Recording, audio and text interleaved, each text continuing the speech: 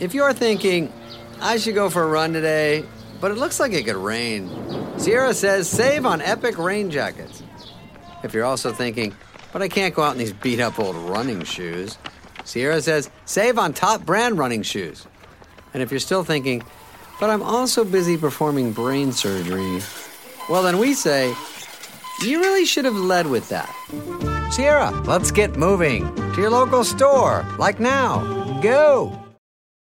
When you need mealtime inspiration, it's worth shopping Kroger, where you'll find over 30,000 mouth-watering choices that excite your inner foodie. And no matter what tasty choice you make, you'll enjoy our everyday low prices, plus extra ways to save, like digital coupons worth over $600 each week. You can also save up to $1 off per gallon at the pump with fuel points. More savings and more inspiring flavors make shopping Kroger worth it every time. Kroger, fresh for everyone. Fuel restrictions apply.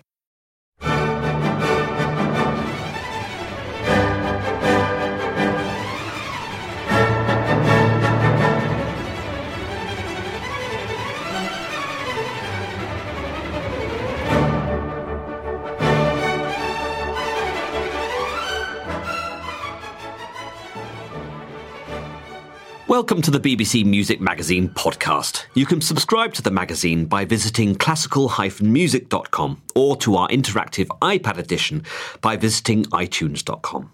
BBC Music Magazine is now an official Apple Music curator, and you can listen to our exclusive playlists by visiting applemusic.com/bbcmm. Today it's the turn of First Listen, where members of the editorial team chat about and rate an important new release. And here in the studio is Rebecca Franks, our reviews editor, Jeremy Pound, our deputy editor, and Eleanor Cooper, our editorial assistant. Hello. Hello.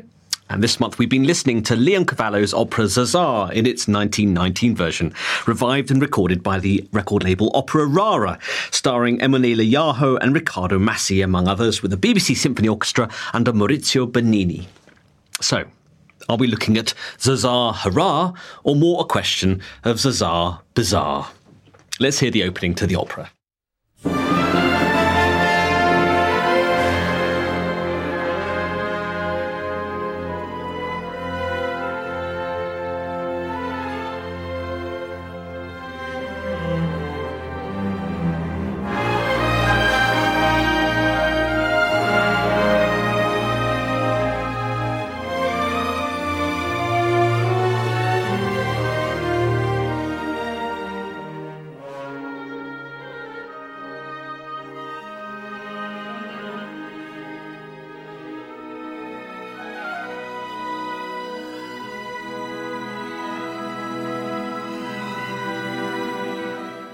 So that was the opening to Leoncavallo's Zazà. Jeremy, go on, tell us about the plot. Well, basically, it opens in a music hall, and there's actually a vast array of characters who kind of come in and out during that first act. It can be quite confusing. You have to keep your finger on what's happening. The central character is Zazà, and it's basically about the fact that she falls in love with Miliot, who is a very affluential businessman. He doesn't tell her that he's actually married, and then she goes to Paris and she discovers that he is married, and then it's about how, there's a bit of a spoiler alert coming here, but it's about how they cannot fall together in love and be together because he is married, and she's actually absolute about that. In a sort of quite a nice rare twist for Verismo opera, there is actually no one dies in it, which makes a nice change. So another spoiler, so thank you for that. Rebecca, the story is very dramatic, and there's lots of gnashing and wailing of teeth. Does the music, do you think, reflect that? Well, it's an interesting case. I mean, I think it's an opera that sort of lives or dies by the quality of its heroine, and it's not music that has it's packed with big sort of Puccini tunes or anything. There is a lot of lyrical stuff there, but it's you're not going to come away humming a lot of the tunes, I don't think. But actually, it has a tremendous impact, I found. And it's quite interesting. There's an interesting booklet essay in the CD which talks a lot about why this opera has been forgotten. One of the sort of theories that it explores is the idea that in this realist Verismo opera, he was moving further and further towards making the opera more like speech, making the singing more like speech, so that you could really you didn't have to suspend so much disbelief, which I thought was quite more interesting. Sort of Wagnerian in a sense, you yeah. know. So we've got a sort of a hybrid really between the sort of romantic sort of impressionism of Wagner and the sort of real verismo, sort of theatrical appeal. Yeah, and I think when in the moment, I found it really grabbed me actually, and there were lots of colourful touches. There's a moment where her mother comes on and she's talking about the geese, and there's lots of sort of little imitative sounds in the orchestra, and there's sort of comic touches as well. And also all the music, because it's set in a music hall, so we have a lot of music that's taking place on the stage. You hear snippets in the background, and I think he plays with the music of the characters and the music of the music hall in a clever way as well. Yes, it's quite interesting, isn't it, Eleanor, the idea that characters are actually hearing the music that is being performed, but then they are singing as well. So we have this real juxtaposition of sort of two types of music. I think that's how he gets away with having some arias in the background, because you do hear offstage singing, and those are the long extended passages. But over the top of that, you have other people chatting and singing in speech form, which is very kind of engaging and entertaining. And in the first act, the parts of me I thought, oh, why? You know, it's all building to this moment where they kiss and declare that they're in love, and you just think, oh, the stuff before could get a bit of a move on. But then actually, when you think about it, there's lots of lively, interesting stuff happening in a way. So perhaps we could actually hear that moment where they fall in love.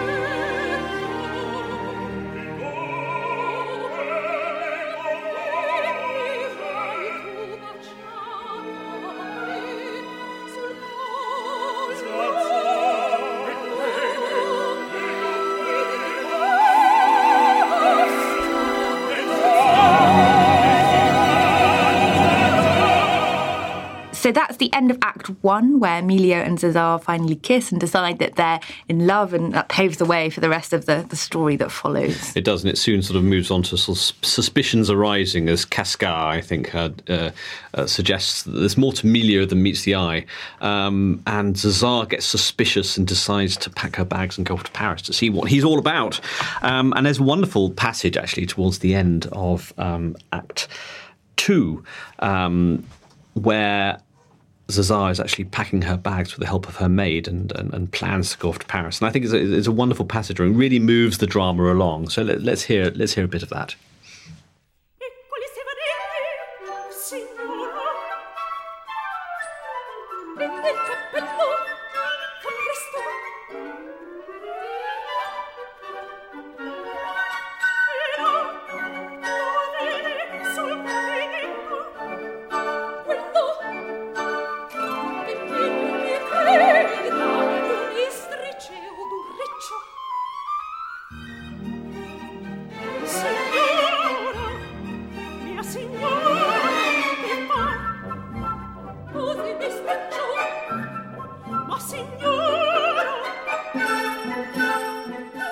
So that was an extract from near the end of Act 2, where Zazà's going off to see whether Emilio is the man that he proclaims he is. But Eleanor, it is a wonderfully expressive It is, moment. Yeah, it's very chaotic. And there's lots of lovely stage directions in the libretto, which kind of suggests that she's running around with one shoe on and running into the closet when that should be her maid's job, and her maid's trying to stop her.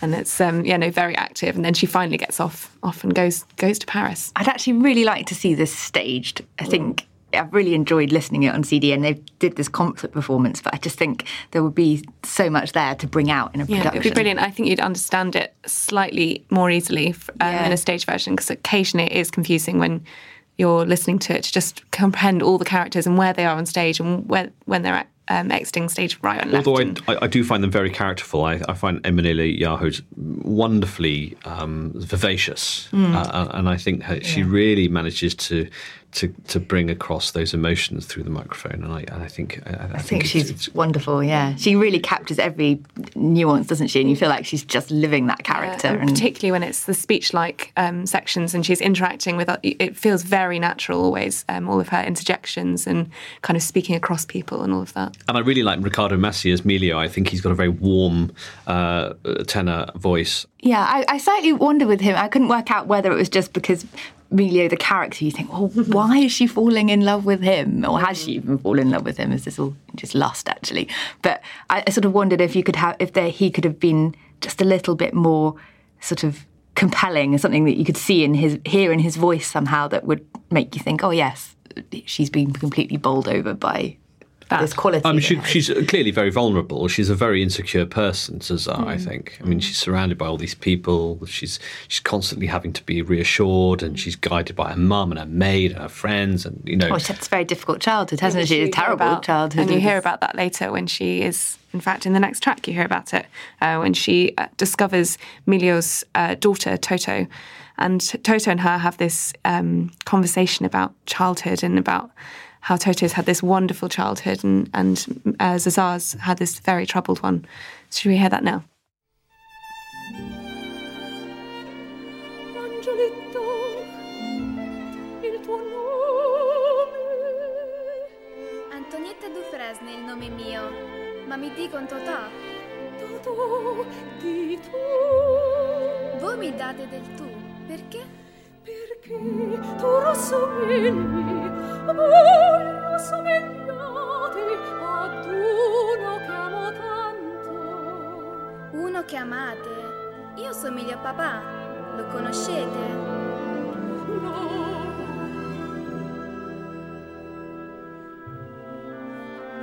Io da 6 mesi non vedea. So that was Toto, Melio's daughter, and Zazà speaking about their childhoods. So I think it's a lovely device that Leoncavallo uses, but I rather question the age of the voice. Giulia Ferri is quite old for Toto. I think a younger, more vulnerable sounding voice would have been more convincing for me. That's a fair point. What is interesting, though, is so much of the emotion in this opera is actually built around Melio, who doesn't deserve any of it. He has this loving wife, his loving daughter. We have Zazà, who sort of falls in love with her. And yet he is actually a thoroughly unlikable, two-dimensional character. And actually Leoncavallo actually plays into his hands by giving him some of the best arias as well.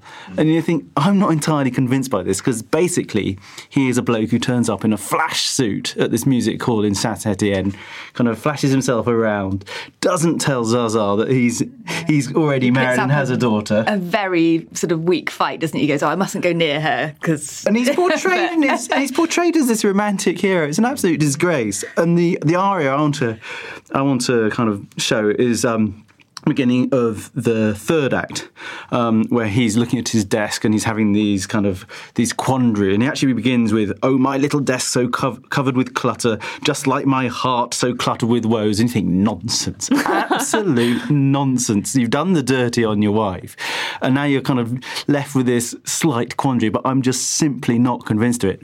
However, the music itself is very beautiful.